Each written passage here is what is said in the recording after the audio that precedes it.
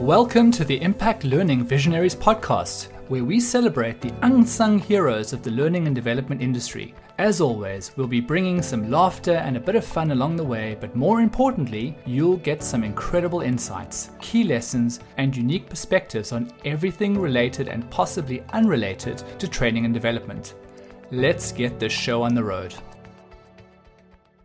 Welcome everybody to the Impact Learning Visionaries podcast. Today we have with us Michelle Parry-Slater. She is an award-winning senior workplace learning and development strategist and innovator with over 20 years of experience. She heads up Kairos Modern Learning, a boutique learning consultancy specializing in guiding and supporting organizations to embrace digital and social learning. Michelle's single driving purpose is to create a cultural shift from traditional education, which she calls injection education, super curious to find out more about that, to embracing the best digital, social, and face-to-face workplace learning. And in doing so, she hopes her clients can experience efficient, enjoyable, and impactful learning. Michelle is also the author of an exceptional book titled The Learning and Development Handbook. I've had a read through it and it's got some really, really great stuff in it. So, Michelle, welcome to the show. Welcome to the podcast. Thank you so much for having me on. What a pleasure. Likewise. And let's jump in because I have so many questions. But the one I guess is this podcast is all about your story. So I guess my first question is, what's the story behind the book? How did you come to the book? The book was reluctantly birthed, I think is fair to say. Mm-hmm. That I have huge imposter syndrome when it was suggested to me, you should write this in a book. And this, in my comment there, is when I first went self-employed after being global head of learning in corporate for some time. I just thought, me. Back in my corporate days, there was only me in learning and a few colleagues that helped me out and things like that. But who did I get my inspiration from? Where did I go to get new ideas and to talk about new ideas, to think of new ideas and to be encouraged? And I went out to my network. And so my network at the time was largely on Twitter. It's not quite the same platform these days. But back then, I tweeted every day for a year, just as my sort of gift to the community, but also to start and generate some conversations. And at the end of that year, I was interviewed on Learning Now TV, which is a little internet TV channel that Colin Steed runs, which is great. And they asked me, what are you going to do now? Like, you're going to keep tweeting every day? And I said, I'm not so sure. Maybe I will. I wasn't really sure what to do. And it was suggested. They said, why don't you write a book? No, how could I possibly do that? But the idea was planted, the seed was planted, and it grew. And I thought, actually, if I'm really genuinely wanting to support the learning and development community, Twitter is one opportunity. But actually, a lot of people like me, like a head of learning or a learning practitioner in an organization, they're more likely to read a book or an industry trade magazine or something like that. So that's what gave me the courage to go, we're doing this for the team, for the profession, we're helping out. And so I got over my imposter syndrome and I stared at my blank piece of paper for some time, got over that as well, as chapter 14 explains how I did that. And here we have the book. So this is why we're having the conversation, Jason. Absolutely. And I mean, there's a lot of very fascinating statistics that go around specifically focused on the learning and development industry, but you've been in it. So I'm always curious to find out, how much of these statistics are engineered versus how many of them are actually real and are things that people see on a daily basis. And I guess the first big one is this kind of concept of mastery. And I don't know if you know about the Gartner report that was done in 2019, which had that very, very talked about statistic of 7 out of 10 people in every corporate company or every business in the world today believe that they lack the mastery of skills to do their jobs effectively. And is that something that you think is a reality we're facing today? Or do you think that's maybe a bit overestimated? I don't think it is overestimated, actually. Skills deficit is real. We've had to learn new skills very, very quickly in order for businesses to survive over the last 4 years. I'd be really interested to see the comparable Gartner report for more modern days. I would almost imagine it would have gone down in terms of skills. So a lot of my clients, upskilling is really important. Reskilling workforces for a working environment that's totally and utterly changed. And consequently, development of people it is so fundamental. Certainly over here in the UK, where we're facing economic downturn and globally as a result of the pandemic, where things are just that little bit tougher than they used to be. The importance of being able to keep on top of people development means that you are actually keeping ahead of your competition. It means that you're not going backwards. My view is that if we don't develop our people, it's not even that we're standing still. We're heading backwards, because those companies that are developing their people, they're getting more than just the skills uplift. They're getting the feeling of being valued. They're getting the feeling of being invested in. They're getting that loyalty from staff who are genuinely wanting to succeed within their organization and wanting their organization to succeed, and hopefully playing into the company strategy. So I think people development is more than just skills. It's more than just going on a course and learning some stuff. You mentioned in the intro about injection education, and that's really what I call that, where you go to a place, usually physical, sit in a room, and you get knowledge pumped into you. We all know with injections, they wear away. It's not an efficient way to do skills uplift, which is why I advocate for a wider blending of opportunity to learn. And that skills uplift is never finished. So we're always learning all of the time. It's just how do we recognize that as learning? That feels like quite a long answer to a short question there, Jason. Ultimately, yes, well, I totally agree. Whether the number is 7 out of 10 or whether it's 6 or 8, I genuinely think that there's something in this. Definitely. And I guess, when you asked about whether the statistics had changed for the better or the worse, I see that there has been a more recent study done by PwC, which doesn't measure exactly the same statistic of mastery, but talks about how now more people, so now they've gone to almost 8 out of 10 people are desperately seeking the right type of training for their careers. So I guess, if anything, it's gotten a little bit worse, as you predicted.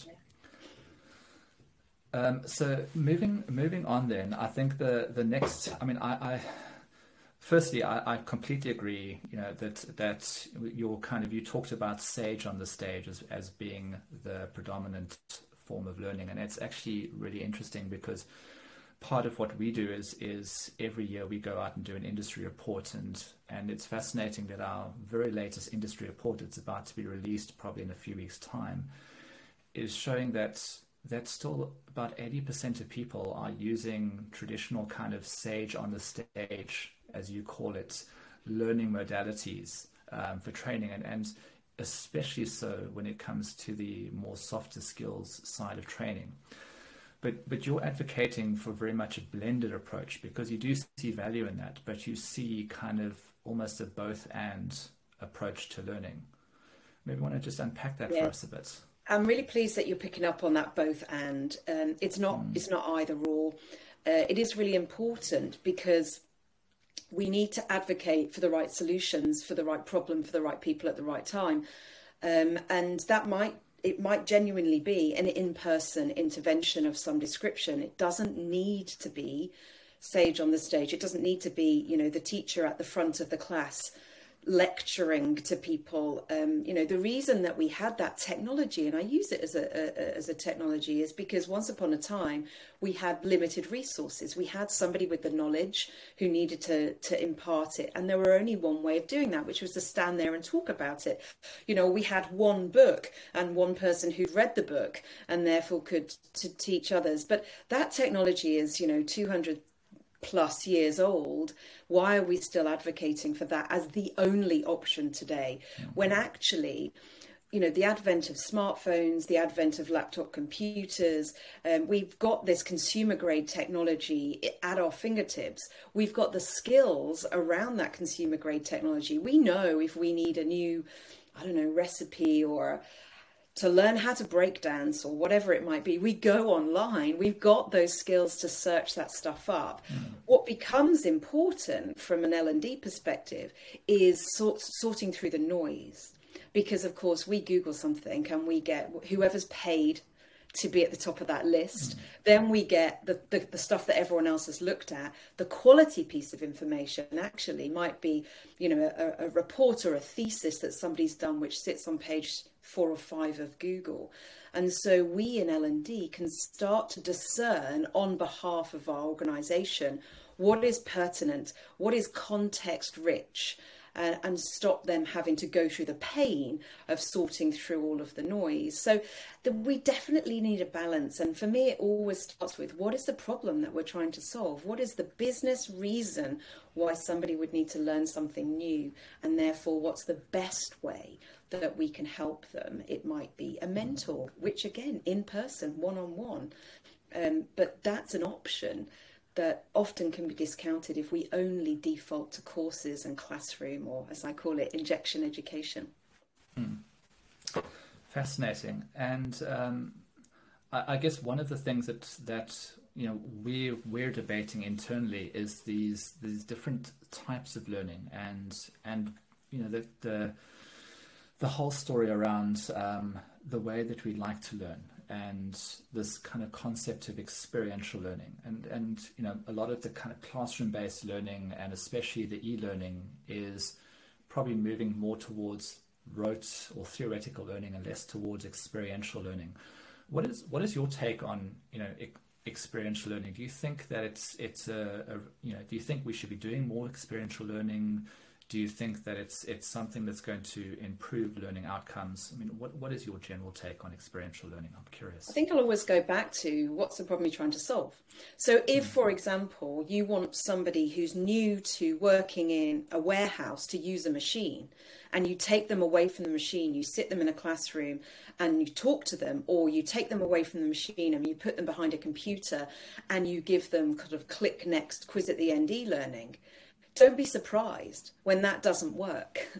They still can't use the machine. However, if you were, for example, to put a QR code next to that machine, if they don't know how it works, or that bit of the machine doesn't work, and they can just, you know, hold their mobile device over that machine, a video pops up of somebody walking them through, they can pause it and they can look at what they're seeing in real life, then that's much better use of a digital asset than any other type. You know, in the olden days, they would be looking at the machine. Somebody would be there next to them, walking them through that. Now that's massively expensive resource. So where you can shift that to a digital option, you know, if resource is no issue, then VR experiencing using that machine, you know, in a way that can't damage you or the machine. There's loads of options out there. So we have to take, what is the context? Who's the individual that needs something from us in terms of learning? You know, what budget do we have available? These practical things are really important. So there's never one size that fits all. We can't say experiential learning is the way forward, you know, the same way as we can't say e-learning is the way forward or classroom is the way forward. What is the issue that you're solving, and what is the best possible way to get the best possible outcome? That's the work that I do with my clients. And, you know, let me give you a tangible example. One of my clients came to me and they said, Michelle, can you teach our sales team to be more consultative in their selling approach? Because, you know, you're a consultant in learning and development, and we need to sell learning and development product. And I said, I can't teach them necessarily, because they need to feel it. They need to understand why they're doing it. They need to understand what's shifted in your business that now they need to sell differently. And I said, why don't we take them somewhere which feels so different than they've ever been before, that they'll start to question. Because as soon as they start to question, they're starting to use the techniques of being a consultant, which is largely questioning and listening. And so we went to an outdoor activity centre, and all of them were like, why are we here? This feels weird. Great. That is exactly how I needed you to feel, because this is the shift that you need to make, the behavioural shift from something that feels comfortable, selling boxes, to now selling, you know, time to have good conversations, something that will feel weird to you at first. And lo and behold, they've done really well with this long-term, approach that we took. That was just the first step. So it's always about what is the problem you're trying to solve and who are you dealing with when you're solving that problem. Fantastic. And out of curiosity, what was that outdoor activity? Was it by any chance full contact crocheting? Blindfolded paintballing? So we went to a place which had teepees, it had an outdoor theatre, it had an outdoor workshop, and we did like different things in different spaces. So I got some industry speakers to come up, and they had this kind of really fantastic opportunity to meet with people who are really senior in the L&D space here in the UK, and we had loads of great opportunities for conversations, for listening, for asking questions, because of course that's the activity that they needed to start doing, and they'd never, can imagine if we'd have done that, which we could have done in a hotel, with the sort of strip lights overhead, the typical kind of environment where you would go for external learning courses and that kind of thing. Just would have had totally different conversations, but wandering around outside, walking next to each other, all good stuff.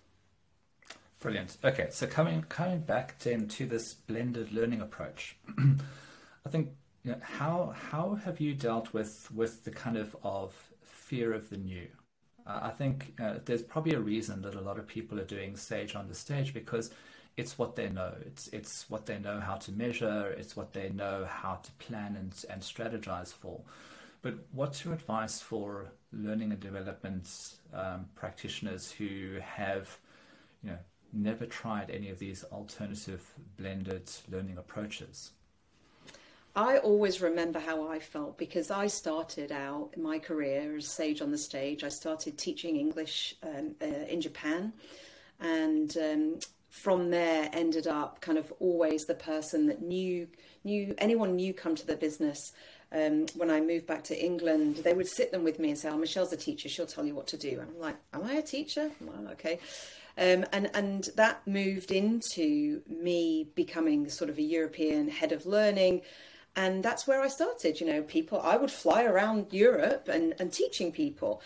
But soon I realized that actually they weren't getting the best of me. If I've got up at 4 a.m. to go and catch a flight and then get on the plane, you're 2 hours in the airport, all of that nonsense, they were just getting me not necessarily in a good day. So I had to start thinking about how do I, for the learners, how do I let them experience me on a good day every day? So unsurprisingly, we went to a video-based learning platform, and I had to make that jump. So I remember that feeling. I remember that challenge of, does this downgrade me? Does this make me feel like I'm less important? I'm not big into ego. And so I quickly could kind of get over those, because I always focus on the learners, what's best for the learners and what's best for the outcomes of the learners. So when I help organizations to move away from, the injection Sage on the Stage stuff, I always remember that feeling. I always remember why we're doing it in the first place. And if we can talk people through that change, that shift, I think what then happens is I'm giving them a hand up. I'm always mindful of the human in work that I do, whether that's working with trainers for them to become learning curators, or if that's working with companies to focus on their learners and their learning outcomes. Do it with heart, do it with kindness and empathy, and just remember that journey and how it felt for myself. And that way, we're not telling people what to do. We're just encouraging them to think differently. Brilliant. And it almost segues perfectly into the next question is the e-learning, traditional classroom-based learning, expert in-person learning, even kind of, immersive technologies are all ways that we learn. But I was also fascinated to see that you spoke about the difference between traditional learning, digital learning, and social learning. And the social learning is really fascinating. And I was curious for you to kind of unpack that, because I don't think a lot of people think about that process when they are starting on that learning journey and thinking actually about who are the people I'm trying to take on this journey, and what are the relationships between these people, and how can I be the most effective, and how can I deal with all the stakeholders involved. So yeah, I think it was fascinating. I think social learning, just for the listeners to understand, I define it as people learning from people. People often get it mixed up with social media. That's a separate thing. So just to take it from that place, people learning from people, it is the most fundamental that we have done learning forever. We as children, we learn stories, we copy, we see what our family and friends are doing, and that's how we, nature versus nurture arguments come into play. So we've all got these skills. We talk to people where, as human beings are social creatures. And so how do we harness that? Well, social learning is what happens in the absence of formal learning and development. This is where, I don't know how to do my job. Well, I'll just ask Tony, who's sitting next to me, or I'll just, call up Abdul, because I know Abdul's an expert in this particular thing that I can't do. So we will create our networks, and we will use those networks. And this is why, when you look at an organization chart, you see, whatever the hierarchical structure, or if you're enlightened, the more flatter structure might be. But what you're not seeing is who is the oil and the glue in your organization? Who are the connectors? Who are the people that, I've got a problem. Go and speak to Lucille. Lucille's got all the answers. So, Lucille might be the receptionist, or the person that works in the canteen, or the post person, or i.e. not a senior, if you look at an org chart, not a senior person, but they're the person that everyone knows. They're the connector. They're they oil the organization, and they stick the people together. They're the community hub. And so a lot of social learning will go on in your organization. My advocacy there is that, why don't we recognize that? Why don't we bring that into the blend? Why don't we enable a place for people to talk to each other? Because when people have got the opportunity to be a little bit vulnerable and say, do you know what? I don't know how to do that. And that's got to be okay. Or, do you know what? I really failed at doing that well. How can I get better? And if you can plug someone in, it could just be, for example, getting all of your best experts in a short blog. What are your top tips, on your intranet? Or it could be videoing your best sales guy and their presentation, in a summary of how do they do that? How do they just come across so naturally? So you've got these resources within your organization, but we tend to just not use them. We think of learning as more formal or separate from that. But actually, this is generally how people will be learning. As I say, in the absence of something, people are pretty resourceful. But can you create that sort of healthy organization which says, actually, I just had the worst call with a customer. I really failed at doing that. I need some help. Who's good at having customer calls? Who can I plug into? Who can mentor me? It might even be a simple checklist. People think that we need learning to be sophisticated and complex.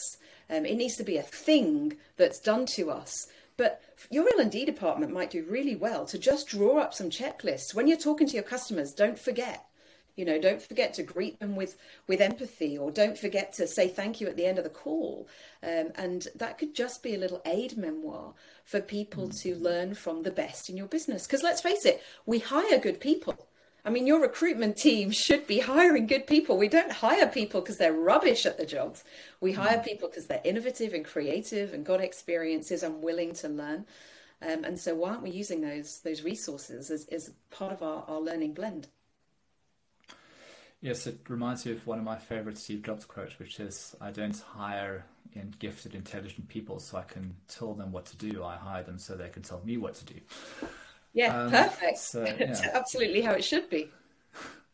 So if I was kind of putting myself in the shoes of a person who's never really blended this kind of form of social learning into a blended learning framework. I mean, I could imagine it must feel quite overwhelming, because I've really got all of these like new technologies and this immersive technologies and chat GPT and all of these other things starting bombarding me. And here comes along this social side as well, and I'm thinking, I don't have time for that. But you're right, it's important. So how would you advocate for people who've not really embedded that type of learning into their approaches to almost kind of start to experiment and try out some ideas. Jason, I love you've used the word experiment, because that's exactly what I'd advocate for. I call it tiny trials. So I always think if you go where the data is, if you go follow the stories from the data, it will point you to the right solution.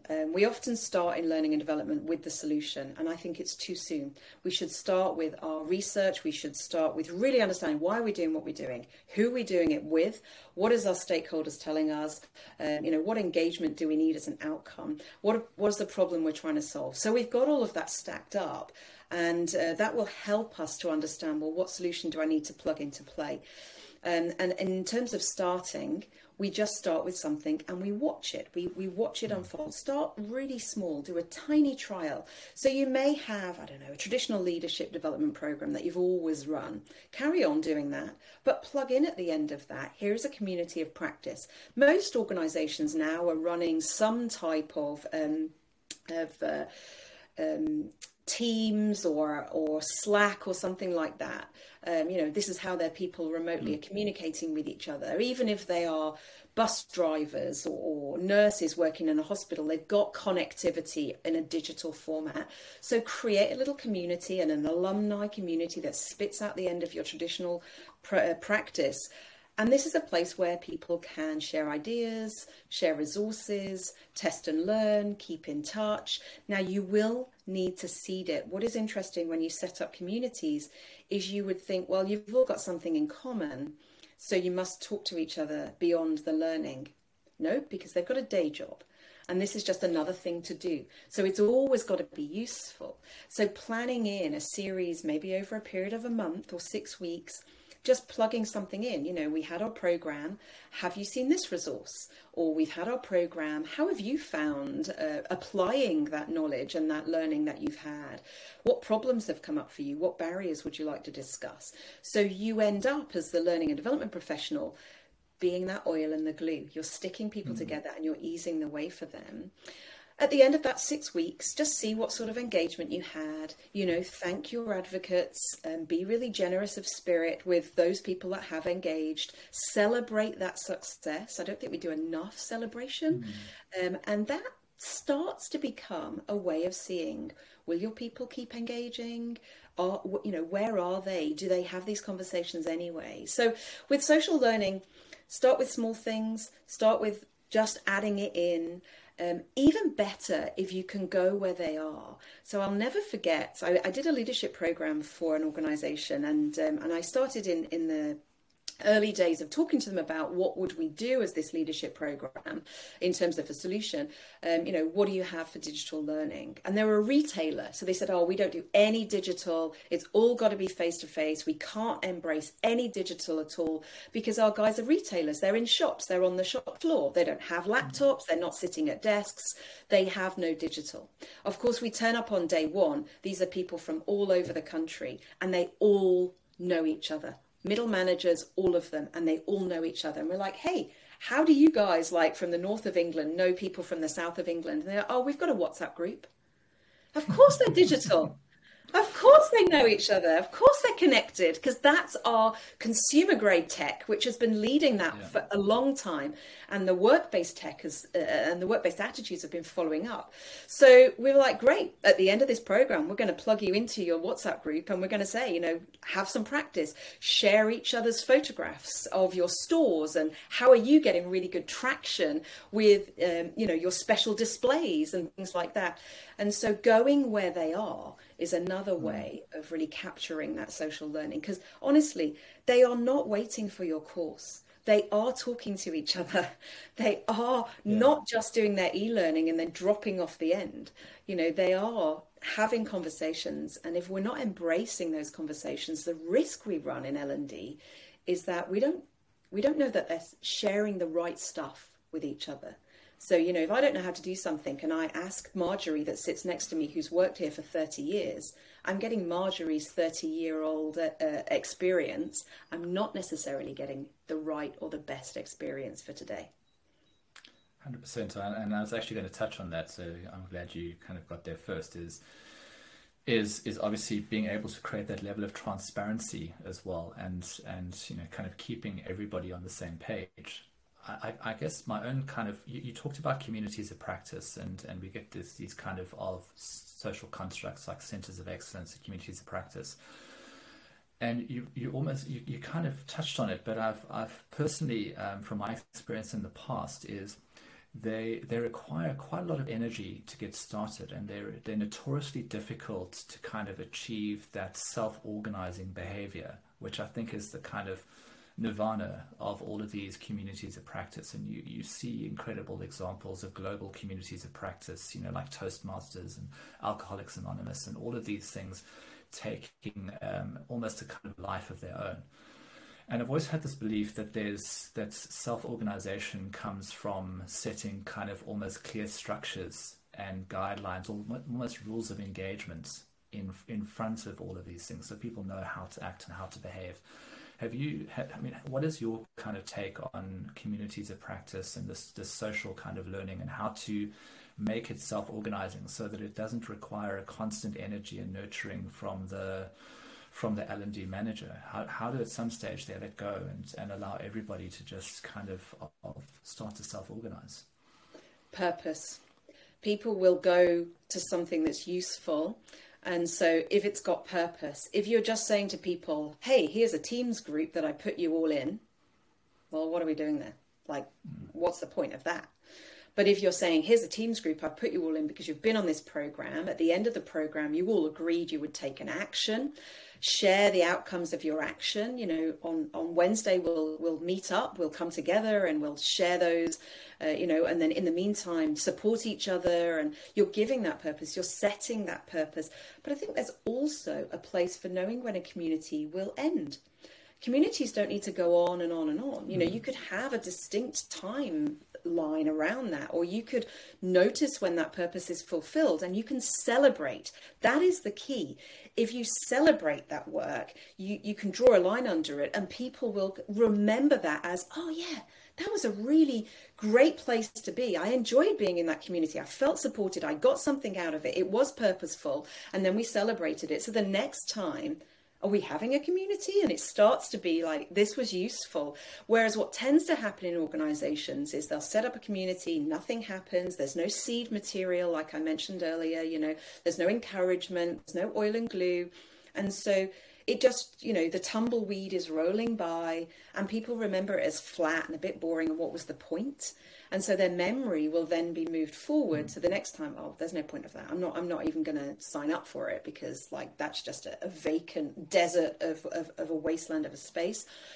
People are used to behaving in communities. We all have communities, whether you are a cyclist or you love cooking Mexican food, whatever your hobby is, you'll seek out community where it's purposeful and where it adds value to your life.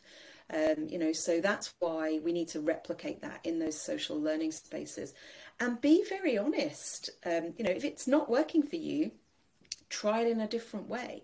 If it is too much work, then see if your biggest advocate will take on that community. There's so many times people will just plug a forum in and nothing happens. And it's exactly like you've described, Jason. What are the rules of engagement? How am I acting in this space? Awesome. Okay, so just two final questions, I guess. One, and they're always the two I like to end off with, is you are now the digital sage on the stage for a community out there who is watching this, and besides the obvious next step of go and read Michelle's book immediately, if you could give one nugget, one wealth of experience, one thing that you think you would like to impart to this audience, some like the ultimate sage nugget, what would that be for other learning and development managers out there or people in this space? Start with the real problems on the ground, not the solutions. So many times people will come to us and say, oh, my team need a team building day, or my team need to go on this course. Why? Why do they need to go on that course? What is the problem that you're trying to solve? Because once you've got the problem that you're trying to solve, you can be really clear on what the outcomes will be, and you can demonstrate your value. And one of the reasons that L&D is easily dismissed in organizations or at times of economic hardship is because we don't talk enough about our value. We don't shout enough about and celebrate the work that we are achieving on behalf of the organization. And we can only do that if we start with the real problems on the ground, not the perceived issues. So, a lot of organizations have their annual appraisals and they ask the question, what do you want to learn next year? And nobody can really answer it, articulate it, because who talks about learning? Who cares about learning other than the learning people? But actually, if we start to talk about, well, what are the barriers to your success in your team? What's the things that keep you awake at night? What are the things that make you worry at work? They're the real problems. And then once we've got the data and the information around those, we can really plug in with co-created solutions.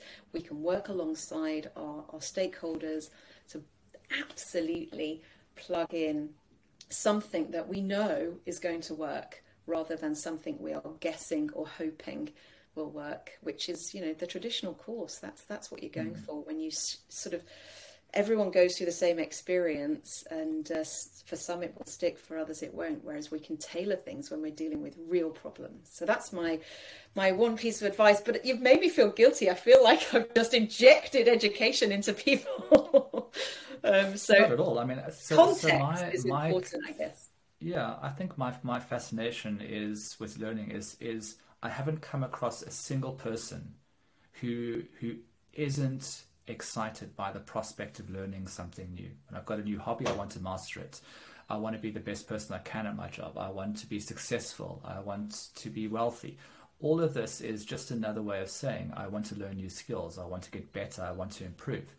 So we all love to learn, but there's something wrong with the way we learn. So it's that next step of how do we actually then learn? And I think you've kind of covered it beautifully.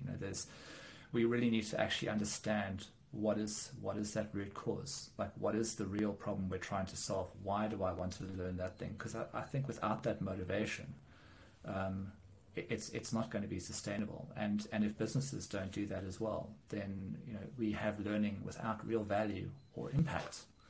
Yeah. So yeah. I think it is definitely perfect.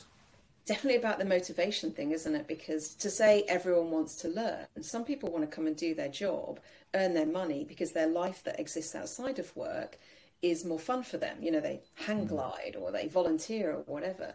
Or they snowboard and break their arm. Is that what's happened? Snowboard and break their arm. Generally, it is plugging into people's motivation, and in a work-based setting, that motivation often comes from frustration. And if we can plug into supporting people to ease their frustration, to stop their friction, to stop their challenges, then they will definitely be motivated to learn. And we can, get that energy and plug that energy into a learning setting. Brilliant. And we had a fascinating speaker with us yesterday who was talking almost about, kind of engineering the environment to make that, so coming at it from the kind of culture perspective. All right. That's a whole new podcast for me. One of the frameworks in my book is about environment and permission and culture, because we just don't address it enough when it comes to L&D. But that's for another day, Jason. Yes. Until the next episode. Yes. So final question is, I always like to ask this, because this is a learning journey for us and for everybody. So if I could ask you to give us insight into maybe a recent book or podcast that you've heard or listened to that had an impact on you, something that kind of resonated or something that made you have an aha moment. I have been listening quite recently to Elizabeth Day's podcast, How to Fail. And I was initially attracted to it. I didn't know anything about it. She's quite a big thing in the UK, but I'd not come across it. And I was attracted to the failure part, because learning from failure, or the ability to showcase your failures in an organization, I think is really important. Often we sweep our failure under the table and we don't talk about it, but there's such richness. So really love Elizabeth, to her podcast, How to Fail, she has really high empathy, hugely high empathy and kindness. And she talks about failure in the opportunity for learning, which offers people, it's very vulnerable for people, her guests on her podcast, but it's not coercive at all. And I think as an approach, there's something we can all pick up from that. So I think she's the perfect host to just remind us how to utilize the talent that we do have, how not to be so hard on ourselves, and how actually all of our life experiences are an opportunity for us to learn. Plus, she sounds really like a good friend of mine, Grayson, who's moved away and I don't see very often. So when I listen to her, I think, oh, it's just like listening to my friend. Well, I completely resonate with that. So I think, I think we often try to put our failures behind us as quickly as possible. And I think some of my most profound learnings and the biggest shifts, like the leaps I've made in my life, have often been as a result of some kind of spectacular failure. And it's actually, for my entrepreneurial side, I acutely remember the first time I failed at business, how my world was coming to an absolute end. It was the worst moment of my life, and going through that process has made me more resilient and more willing to actually be an entrepreneur, because I know that failure is not the end of the world. So completely agree. I love that idea. And I wanted to say thank you for joining us on the show. It's been absolutely fantastic having you. I think you've got some incredible insights. I would really encourage everybody to read this book. Even if you're not in learning and development and you're going on your own learning journey, there is so much value in this book. So thank you so much, Michelle, for joining us on this podcast. You're very welcome. It's been an absolute pleasure to talk to you. Thank you. Hey, thanks so much for joining us for this episode of Impact Learning Visionaries. If you found it interesting or helpful, please subscribe by clicking on the button down below so you don't miss our next one. Also, be sure to check out our Reality Bites blog for more information on how technology is aiding in learning development. Links are all in the description below. Go check it out. Thanks a lot. Bye.